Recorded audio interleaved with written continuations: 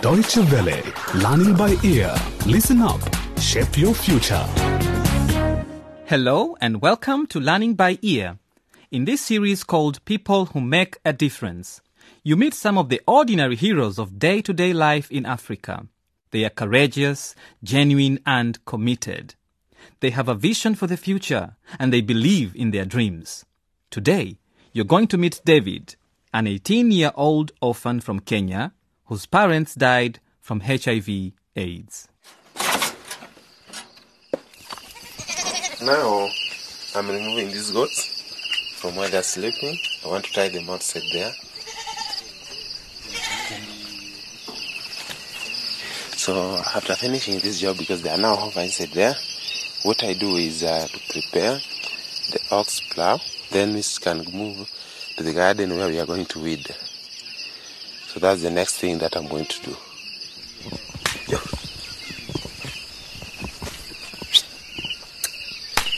So let me continue. It is 5:30 in the morning. It is dark and everybody is still asleep in the small village of Alwala in western Kenya. Well, not really everybody, because David Owiti is already working hard in the garden. The plow and the cattle that he uses are heirlooms left to him by his parents. Both of them died 14 years ago of HIV/AIDS. All the work that I'm doing, I learned from my grandfather, and he started teaching me this work in around 1999 when we were with him alone, and I was assisting him in doing this work. So I was learning from him bit by bit. David was only 4 years old when his parents died. He has an elder sister named Lorraine and a younger brother, Benson. Since David is the oldest son in the family, he has a special responsibility to take care and provide for his siblings. The hardest part, as he says, is to scrape the money together for their education. David has just finished high school and would like to go to university. But his siblings come first. He wants to make sure that Lorraine and Benson both get a good schooling before he continues with his education. Around 7 o'clock, the sun slowly rises above Alwala. David has just completed his garden work. He quickly takes a bath behind his grandparents' small shanty and gets ready for his second job. He has just started work as an assistant teacher at a local primary school.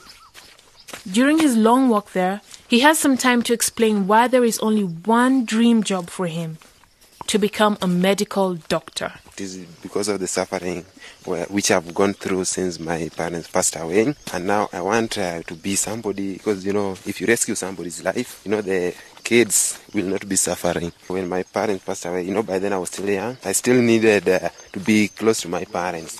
So I think if I can rescue somebody's parents, then the child will not suffer, will not go the conditions which I undergo.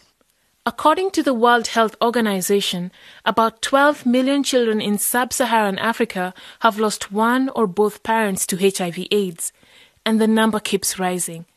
Many of these orphans still have to quit school. David still considers himself lucky as his grandparents are still alive. They are old, but they do provide emotional support, shelter, and a feeling of security for the 3 grandchildren. In my life, my role model, I can say, is my grandfather, because he's the one who always takes care of me. He never lets me down. But now he has become old and tired, so I also need now to take the responsibilities which he used to carry. Besides taking care of the siblings and finding his own way in life, David feels that it is also his duty to give something back to his grandparents. His grandfather's eyes shine with pride when he talks about David, Lorraine, and Benson. My grandchildren really helped me a lot in life.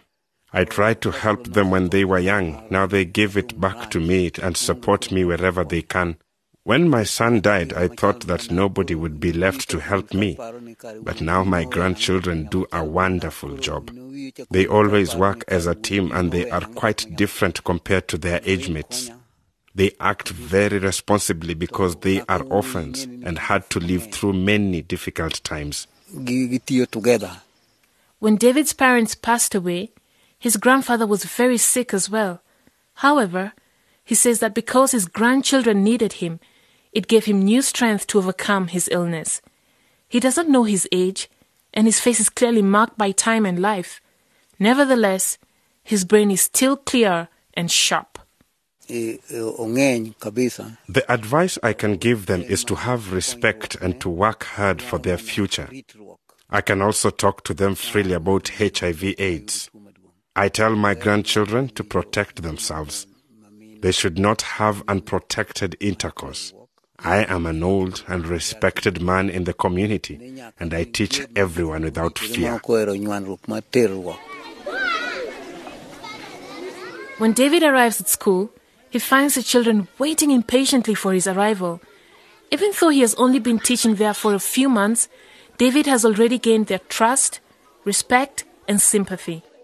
Many of them live in similar circumstances, and they view David as a role model and older brother.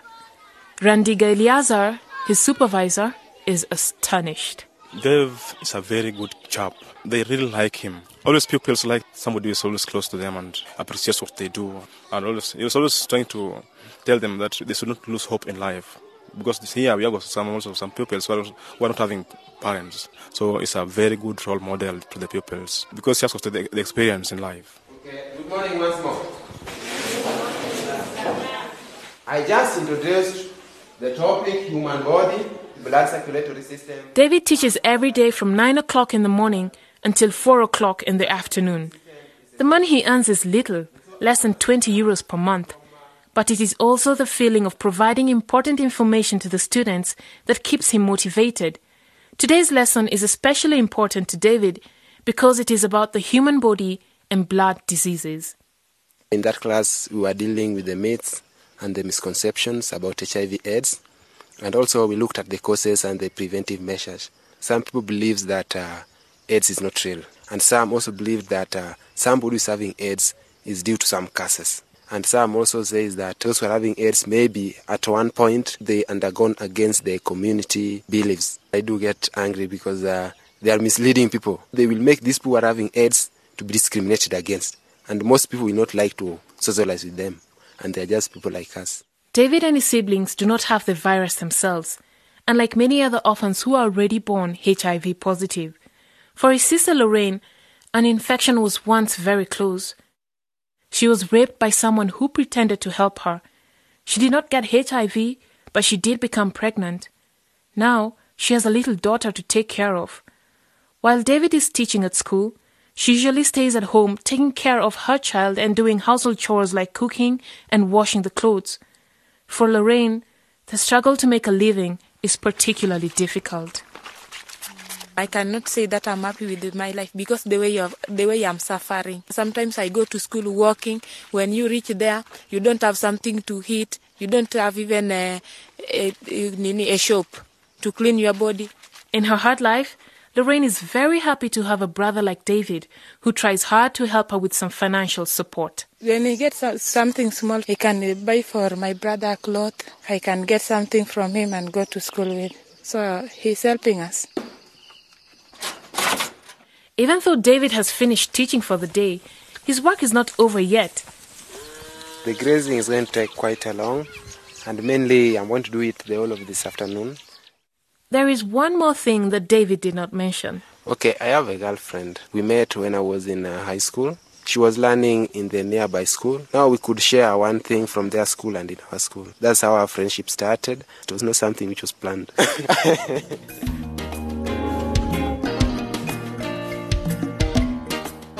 That was the story of David, an 18-year-old orphan from Kenya whose parents died from HIV/AIDS.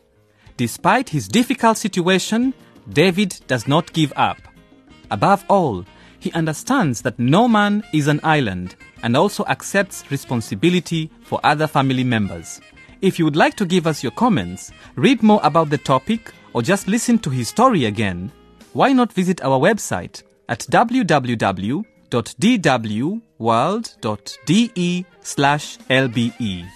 Thanks for listening, and we hope you'll join us next time for a new story in this Learning by Ear series about people who make a difference.